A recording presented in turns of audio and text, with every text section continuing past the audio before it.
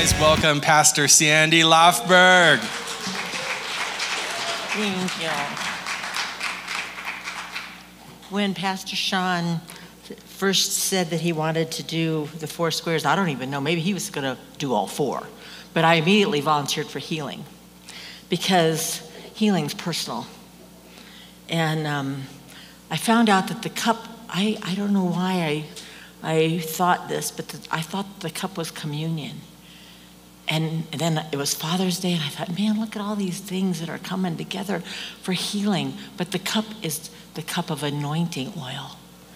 And, well, I didn't do nothing. You got me, Matt? It's from James 5:14 and 15. And on your handouts, I love the Word of God. And there was way too little space. We would have had to have a font 2 to get all the scriptures in, but there's a lot of references in there. But in James 5:14 and 15, it says, is any sick among you? Let him call.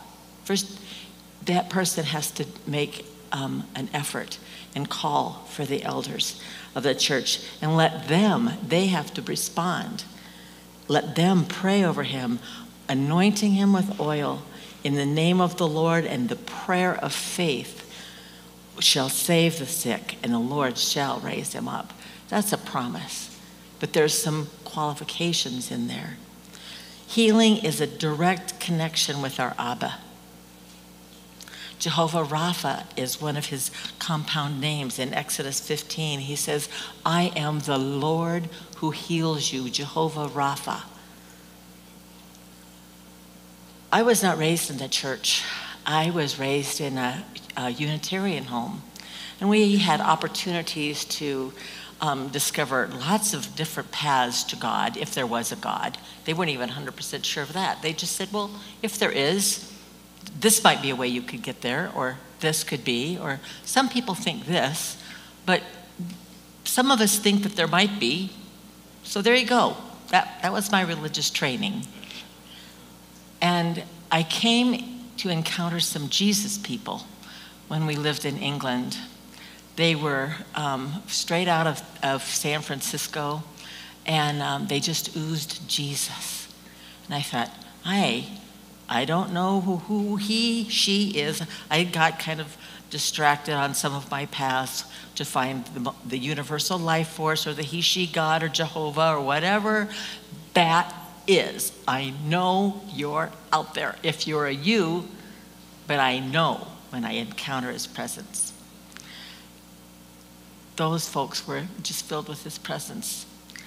But then we left England, they left England, and we came to Mountain Home, Idaho.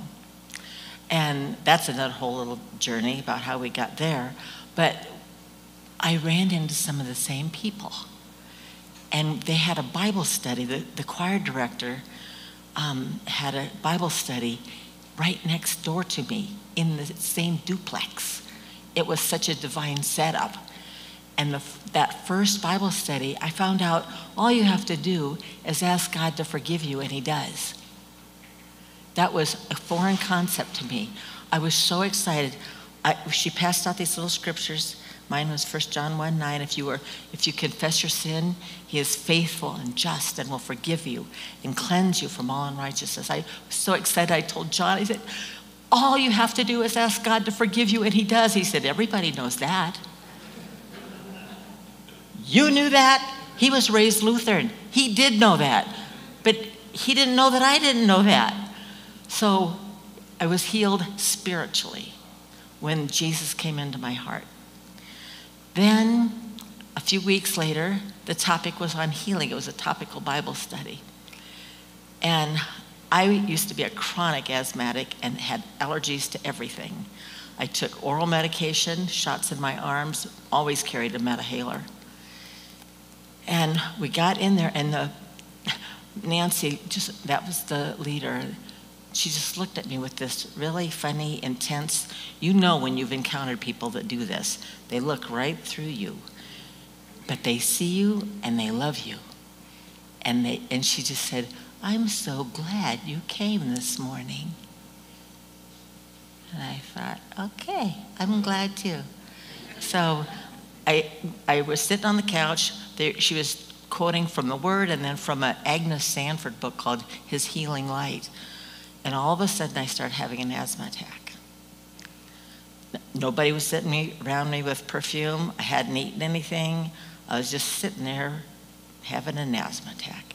And somehow she ended up next to me. And she said, I knew today God wanted to heal you. Do you believe God could heal you? She used the right word, could. I thought he could. I mean, he's God. He could do anything. He created the universe. He could do it. But I didn't think he would. Because I was only a brand new Christian, and he had lots of other people that were much better shape or much more needy than I was. So I was shocked. It was definitely not my faith when they prayed for me and I got healed. And I had pleurisy at the time too, which is an infection of the lining of your lung, and it's very painful to move your arm. And she said, just raise your hands and praise God. And I just went like this, and I went, I can raise my hands. And they didn't know that that was an issue. They couldn't figure out why, okay, you're healed of asthma and you're excited because you can raise your hands. But it was a personal thing. When I asked Jesus to come into my heart, I knew he died for the sins of the world. And I was part of that. I was a little speck in the whole mass of humanity. But when he healed me and touched my body, that was personal. Isaiah 61:1 says, the Spirit of the Lord is upon me because the Lord has anointed me to preach good tidings to the poor. He sent me to heal the brokenhearted, to proclaim liberty to the captives, the opening of prison doors to those who are bound, and to proclaim the acceptable year of the Lord and the day of vengeance of our God. Jesus quotes this in Luke 14. It's a little bit different. He says, the Spirit of the Lord is upon me because he has anointed me to preach the gospel to the poor. He sent me to heal the brokenhearted, to proclaim liberty to the captives and recovery of sight to the blind. That one isn't in the Isaiah portion. I looked it up in several translations. To set at liberty those who are oppressed, and to proclaim the favorable year of the Lord. He doesn't go on to say the vengeance because he wasn't there to do the vengeance. He was there to proclaim the goodness and the favor of God. I started, as soon as I volunteered for this square, I started underlining every place where Jesus healed. And that Bible got lost somewhere in Nebraska. And I had to start all over. But I met a guy in Aruba who said, I see the loss and the sorrow that you felt over losing your Bible that I'd had for 27 years and highlighted and notes and, and all this stuff. And he said, but God wants to show you some fresh things out of a new Bible. So I started again. So I've been in these healing passages for a long time. And in Matthew 4:23, I should have, where's the one? I have to see what you see so that I know that I'm with you. Okay. So, and they said it in the, did I just go over that too fast, that healing is his name? Oh, come on, Lord. That he is the Lord that heals. Did I say that? I get off script. But healing is a direct connection because it's part of who he is. I did say that. Jehovah Rafika. Yeah, the Lord who heals. He is our healer.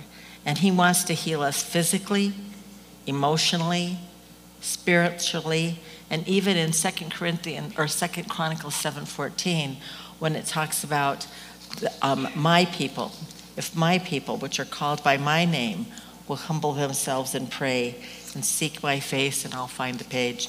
Oh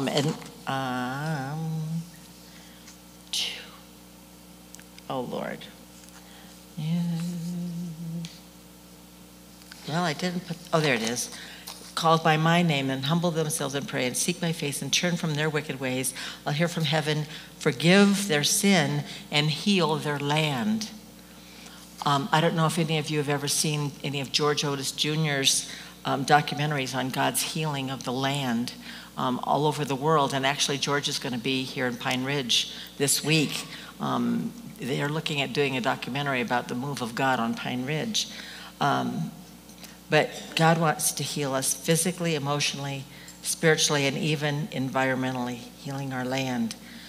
But sickness is a result of sin, and sometimes it's specific sins, and I want to cover some of those today. Matthew 13:58, he didn't do the many miracles in Capernaum because of their unbelief. It was the sin of unbelief. And like when I was healed, I didn't have unbelief, I just didn't believe. There's a difference, because when you are in unbelief, you are against believing. I just was like an agnostic. I didn't know.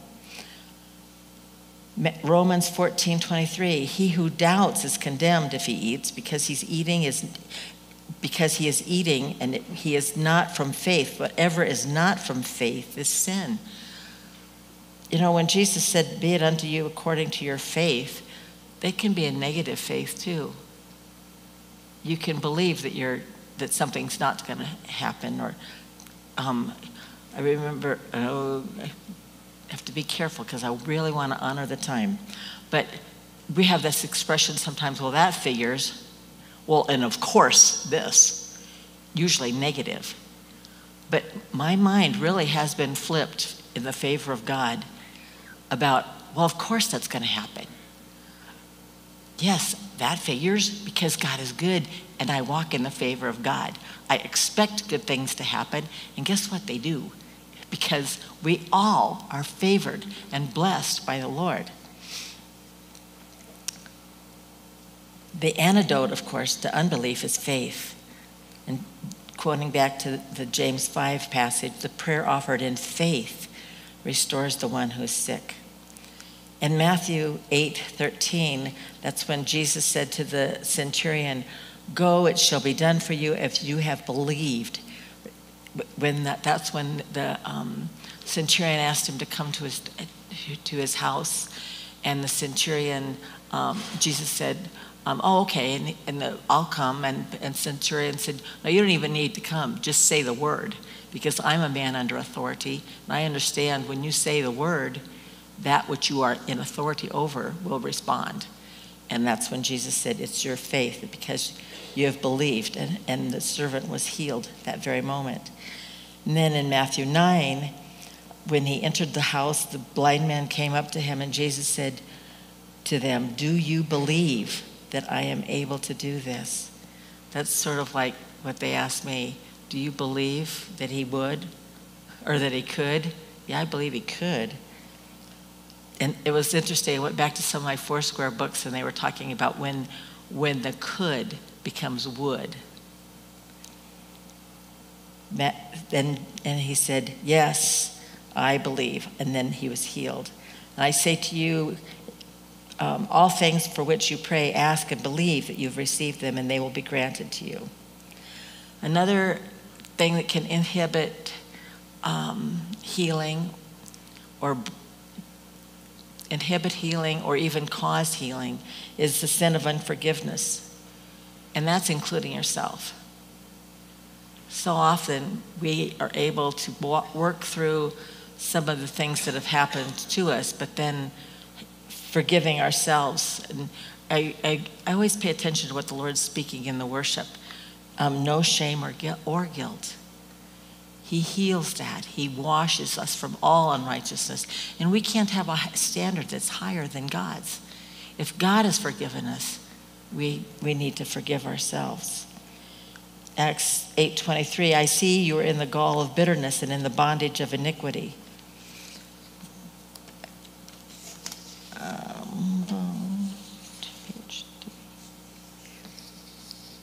Hebrews 12:15, see to it that no one comes short of the grace of God. We come short of the grace of God when we allow bitterness to spring up, and bitterness causes us to be defiled. And again, the antidote, God's always got an antidote, is forgiveness. When we were living in Mountain Home, we had our youngest daughter had some eye problems that they had discovered in England when she was 3. Then we moved to Idaho, and we always went to the eye doctor. We did whatever that doctor told us to do, and we just kept getting stronger and stronger lenses until the poor kid looked like she had Coke bottle lenses, just really huge lenses. We went back to England and made an appointment at the eye doctor, and they said, "Do you see an optometrist or an ophthalmologist?" I said, "I don't know, we just go to the eye doctor. It's a military installation. We just go to the eye doctor. We do what they say." And so they said, "Well, we'll start you off with the ophthalmologist for a good initial exam." So we go to the ophthalmologist, and she's looking through Dana's chart, and she said, "Why hasn't this child been in treatment? This condition was discovered when she was 3 years old. Why hasn't she been in treatment?" I said, "We did everything that the doctor told us to do." And she starts looking through the chart. And she notices that this doctor just kept prescribing stronger and stronger lenses because he was an optometrist, not an ophthalmologist. But it was interesting. She said, "Well, he is under my charge. He's now at Bentwaters Air Force Base, and I oversee ophthalmology and optometry. I will make sure this does not happen again. In the meantime, I can't give you much hope. She's 20/2100 in her vision." And we said, "You don't have to give us hope. You just do what you do, and we will do what we do, and that's pray." And she was kind of, when you run into people that don't understand the power of prayer, they just kind of, "Oh, that's so cute. You don't understand the situation." We went home and we forgave that doctor. That was in November. We went back in April. And the ophthalmologist said, "If I had not done this exam in November, I would have thought whoever did that one was in error, because she is now 2600, and we've had 5 years of therapy in 5 months." But the power to unlock that healing was in forgiveness. Ephesians 4:32 says, "Be kind to one another, forgiving each other just as God in Christ has forgiven you. And whenever you stand praying, forgive if you have anything against anyone, so that your Father who is in heaven will also forgive you your transgressions." Another thing that can be a sin in the camp, literally, is judgment and criticism of leaders. None of us are perfect. None of us who are in ministry are perfect. Only God is perfect. We do the best with what we have and what we know, and we continue to walk in deeper and deeper into the heart of God and in the revelation of his love for us. But Miriam, Moses' sister, was critical and judgmental of her brother. She didn't like the way he was doing things. And leprosy came upon her. And she would repent. She was cast out of the camp, but she repented and was restored. And it says even in Numbers that they didn't move until she was back.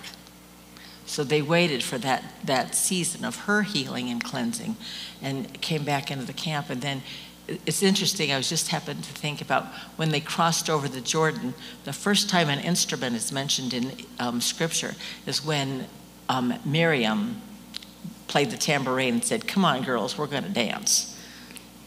And I will sing unto the Lord, for he has triumphed gloriously. The horse and the rider have been thrown into the sea." That's from Miriam's song. Michal, judging her husband David, she thought his expression of praise was a little exuberant, a little over the top, David. Let's get some clothes on. And she was barren the rest of her life. She never repented. She just criticized her husband. Another one that never repented was King Uzziah. And he was doing some things that only the priests were supposed to be doing. And the priest said, "Hey, dude, this is our job, not the king's job, the priest's job." And he criticized them, judged them, and he ended up getting sick too. And he also never repented. There's when God's dealing with us, and Paul has a couple afflictions, but when we can walk in repentance and find out what is it that's going wrong, because we're doing something. Sometimes it's us doing something, but not always. Because sometimes when we're carrying burdens or anxiety or grief, that's things that happened around us. But we need to cast those things onto Jesus. He was a man of sorrows. He was acquainted with grief. He understands those things. But when we continue to carry them and not allow the healing to restore us and to relieve us, then those physical things can manifest. Even things where that's part of what my asthma was related to, unforgiveness and fear. Things manifest in our bodies when we're carrying things that he carried. He says in Matthew 11:28, he said, "Come unto me, all you who are weary and heavy laden, and I'll give you rest. Take my yoke upon you and learn from me. I am gentle and humble in heart, and you will find rest for your souls." When our souls are at dis-ease and disease can manifest, go to the Lord and ask him, because he is amazing at relieving all kinds of things. Sometimes we don't know what it is. That's when we have to ask him to show us what it was. This was one of my freedom scriptures, Philippians 4:6 and 7. Be anxious for nothing, but in everything with prayer and supplication, let your requests be made known to God. And when you do that, the peace of God will guard your heart and your mind. Your heart and your mind in Christ.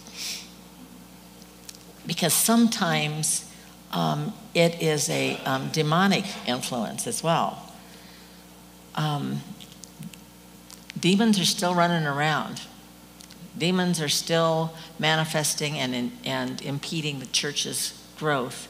It's real interesting. I don't know how many of you saw the movie Come Out in Jesus' Name or Nefarious. I mean, even documentaries are being made about deliverances. That where the church is recognizing, guess what? He's told us to heal and to cast out demons and to raise the dead. It's still very much a part of the life of a believer. When after I was healed physically of the asthma and the allergies, I needed my spirit healed from fear. I had a lot of childhood trauma. Forgiving my dad was one thing, but then getting healed from the fear, some of the fear was something that I needed to do. And when I was 29, I decided that I was not going to take fear, the fears. I mean, I was plagued with fear of speaking. Doing this, when I was in high school, I had to come after school with a couple friends because otherwise I would have an asthma attack. I would start to vomit. I mean, the fear of man was not only a snare. I mean, I was snared and up in the tree upside down. Fear of heights. Fear of motorcycles. Had a couple friends get killed on motorcycles. So I learned on a Honda 650. Was it, John? 350. Anyway, I learned how to ride a motorcycle to conquer that fear. Fear of heights. Took a rock climbing class. Went down an 85-foot straight down rappel. Because I was not going to allow fear to torment me anymore. I've even spoken in front of like 5,000 people.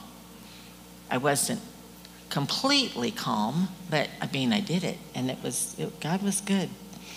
So definitely deliverance is a needed ministry in the church. And it's interesting, one of the things that they give you or give people when they're having an asthma attack, they give them a shot of epinephrine.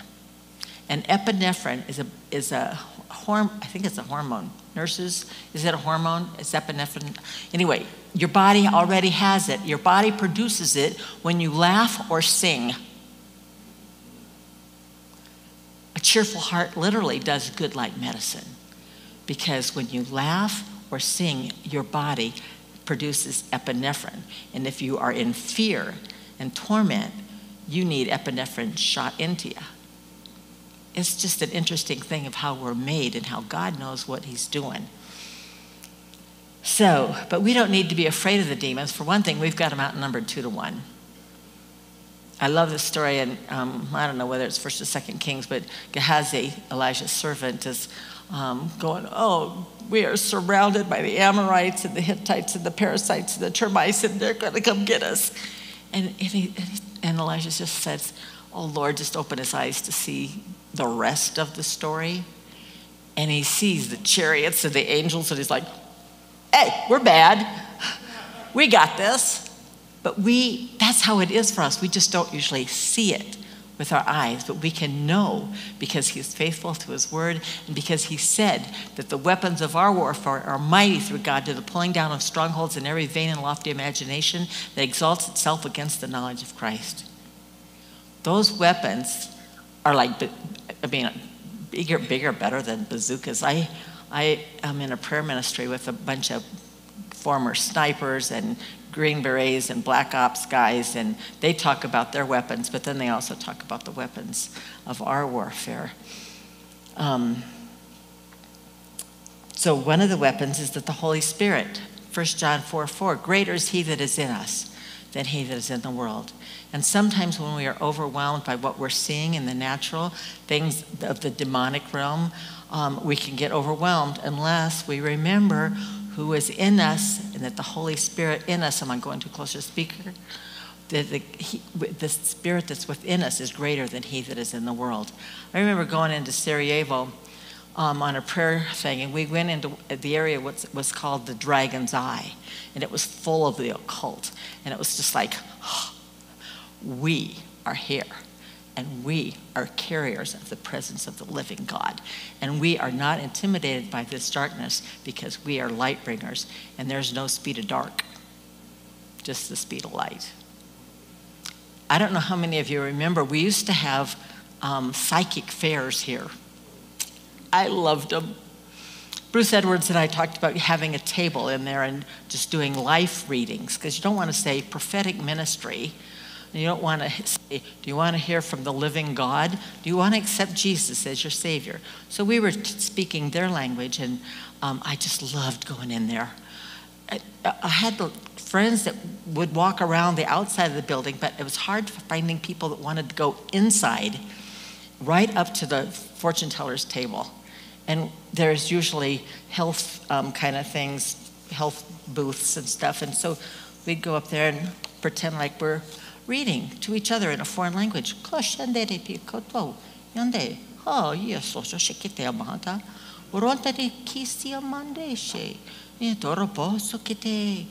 And this fortune teller said to this guy, I'm sorry, you're going to have to come back later because I can't get anything right now.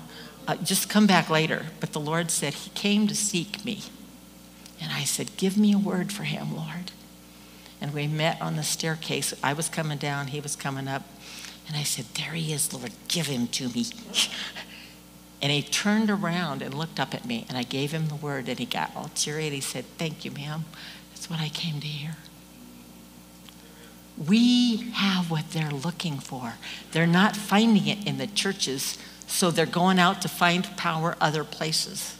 I found power other places, but the Lord brought me back because he saw my heart was seeking him.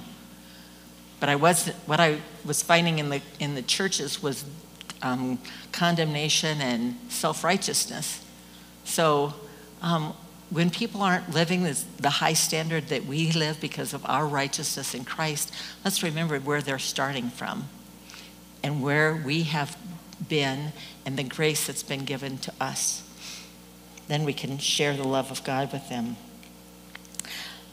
The word, Matthew 18:18, truly I say to you, whatever you bind on earth shall be bound in heaven. Whatever you loose on earth shall have been loosed in heaven. That's a lot of authority. And we need to understand what we're doing and walking when we're binding and loosing. But he has given us that authority to bind up the brokenhearted, to loose those that are bound. He's given us that authority. in his word. And then the name of Jesus in Acts 16:18. I love this story. So Paul and Silas are walking in Philippi, I think. Not sure about that. Anyway, so they're walking down the streets, and there's this woman going before them saying, pay attention to these guys. These are men from the Most High God. They're the men from the Most High God. But she had a spirit of divination. And what she was saying was true, but her spirit wasn't right. Because see, if she could get validation saying, these men are from the Most High God, which was true, then people might believe other things that she would say that are not. But so Paul looks at her, he says in the New American, he was greatly annoyed and turned and said to the spirit, I command you in the name of Jesus to come out of her.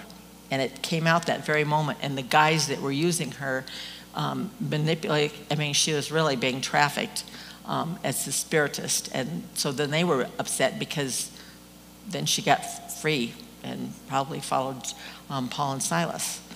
And then the blood of the Lamb, Revelation 12:11, and they overcame him, speaking of the enemy, by the blood of the Lamb, by the word of their testimony, and that they loved not their lives unto death. Now, all three of those are weapons to overcome. The blood of the Lamb, of course, is the blood of Jesus that speaks a better word than any other prognosis, any other declaration. The blood of Jesus speaks a better and higher word. The word of our testimony is what you know to be true. I had a friend who this was the theme of a retreat I was speaking at in Idaho, and the area president happened to be a prosecuting attorney. So I was interviewing her about what do you look for in a witness? And she said, well, we look for somebody who's going to collaborate with us and that their story is going to line up with what our judgment or our accusation is. And I thought, so it's our testimony, is what we know to be true from our experience. Our experience with the blood of the Lamb, with the grace of God. Our experience, we don't have to have a theological degree. We just share out of our experience, and that is what defeats the enemy. And then, when I was in Tanzania, Africa, that was like my first time in Africa, and there's a lot of demonic activity there. And my first message was about knowing who I was, because they didn't know me. The bishop and his wife knew me, but nobody else knew me. So I was sharing my testimony. I was sharing about the bondages and being freed from fear.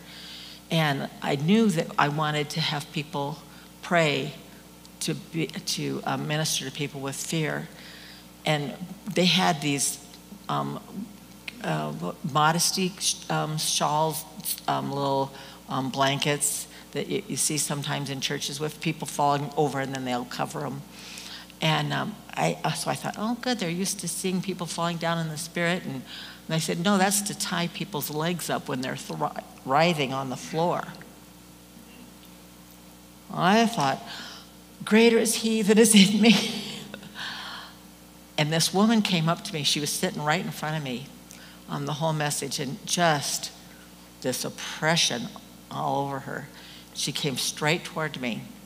And all I did is look into her eyes and say, the perfect love of God casts out all fear. About that tone and about that volume. The perfect love of God casts out all fear. And she started to shake, and she was delivered, and the bishop came over, because usually when somebody gets close to her to minister to them, she reaches out and scratches them and bites them. But the perfect love of God cast out all fear. It's not about the volume and how many times you're screaming in the name of Jesus. It's just the presence and power of God that sets them free. Another thing that's on your, I think it's on your, is words of knowledge.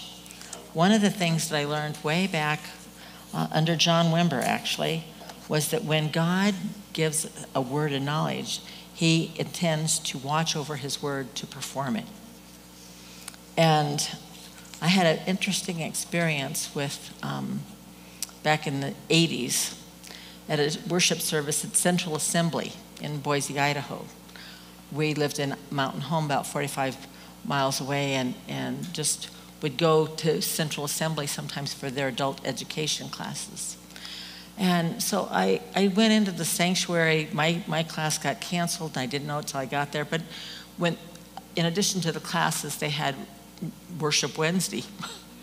And there's 200, 250 people in there. We're worshiping Lost in Wonder, Love, and Praise. And I'm sitting in a couple rows back about where Sande is. And my friend was leading the worship, and she said, "Sande, do you have a word?" And I said, I don't go to this church. She said, "Well, we're all going to just wait. I believe my sister has a word." No pressure. But he did start to give me a word of knowledge. And so I'm telling her it's somebody with pain on their right side. It's not menstrual and it's not appendicitis. It's somebody, and I'm telling her things that the Lord's given me, and she's putting it in the microphone. And I said, it's a later middle-aged woman, and she didn't say that because that lady was walking down the aisle. So we got down there, and I asked her, what is causing your pain? Do you know? And she said, yes, it's advanced bowel cancer. Again, greater is he that is in me. And if the Lord's going to give me a word of knowledge, he intends to do something about it. So we prayed for her. The elders came. The Lord started giving. She was set free. Went in the bathroom. Got purged of the cancer. The Lord started giving me other words of knowledge. But see what I didn't know. You may have even read this book. Pastor Roland Buck of that church, who had died about 5 years previously, wrote a book called Angels on Assignment. He was sort of a precursor to all the angelic books that are being written now.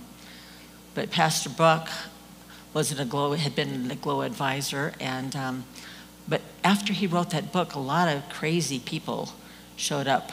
They wanted to see the angels, and then they also wanted to share what they knew about angels, and then they also wanted to manifest their spirituality. And so they made the unfortunate decision to shut down all spiritual ministry.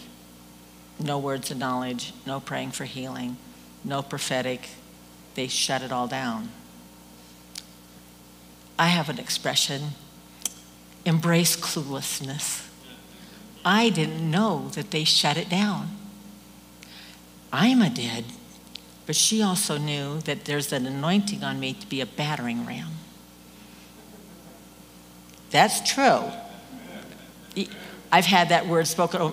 Big guys, Chuck Flynn and Bob Jones, to be two.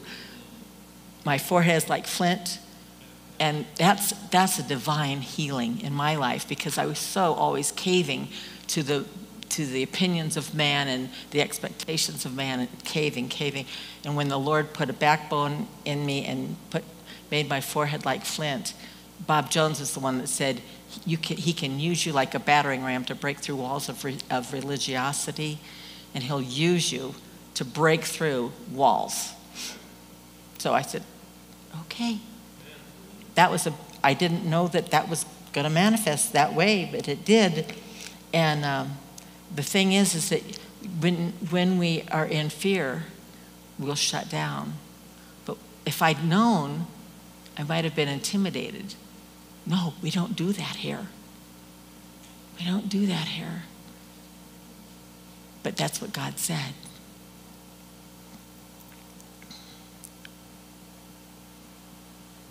I already did the weapons of, I'm on page 5. Okay, is it God's will to heal? So often we pray and we say, if it be your will. We need to know going into it, it's God's will.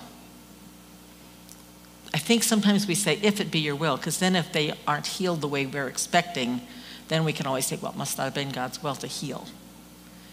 It's God's will to heal. He said it. It's part of his identity. I am the Lord, your healer. There were 27 times of recorded healings just by Jesus. There's all kinds of healings in the New Testament. I don't have time to go into all of that. But Jesus only did the will of the Father. And he healed the sick. And he cast out demons. And he restored people's souls. It is God's will. Do we ever say, I wonder if it's God's will for that person to be saved? It's God's will. We can know confidently when we pray that it is God's will to heal. We might not know how or the way. Even in death is God's healing. That's not our favorite way. We want him to be healed here. It was interesting at the funeral for Tricia, how many people were there celebrating her life. And I hope that people came to faith, that her life would be something that drew people to faith even in her death. But our loss clouds what we think of when in death, that's an ultimate healing, people being completely set free. And Lance Wallnau was telling us a story about how this friend of his had died, and he was dead for 45 minutes. And his wife is going, no, Mark, come back. And he's up there going, this is glorious. Come on, honey, you should join me up here. He was praying for her to come there because it's so wonderful. We just have to change how we think when God heals in death.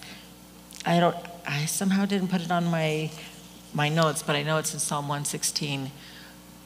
Faithful in the eyes of God. No, God delights in the death of his godly ones because he's in full relationship with them and they are completely free from all the encumbrances of sin on earth. We are empowered by God to heal sicknesses, disease, cast out demons, and raise the dead. He's given us the power and the authority to do that. He says in John 14, 16, and 17, I will ask the Father, and he'll give you a helper, that he may be with you forever. And that is the Spirit of truth, whom the world cannot receive because it does not see him or know him. But you know him because he abides with you and will be in you. The Spirit of the living God, the creator of the universe, dwells within you. He dwells within us.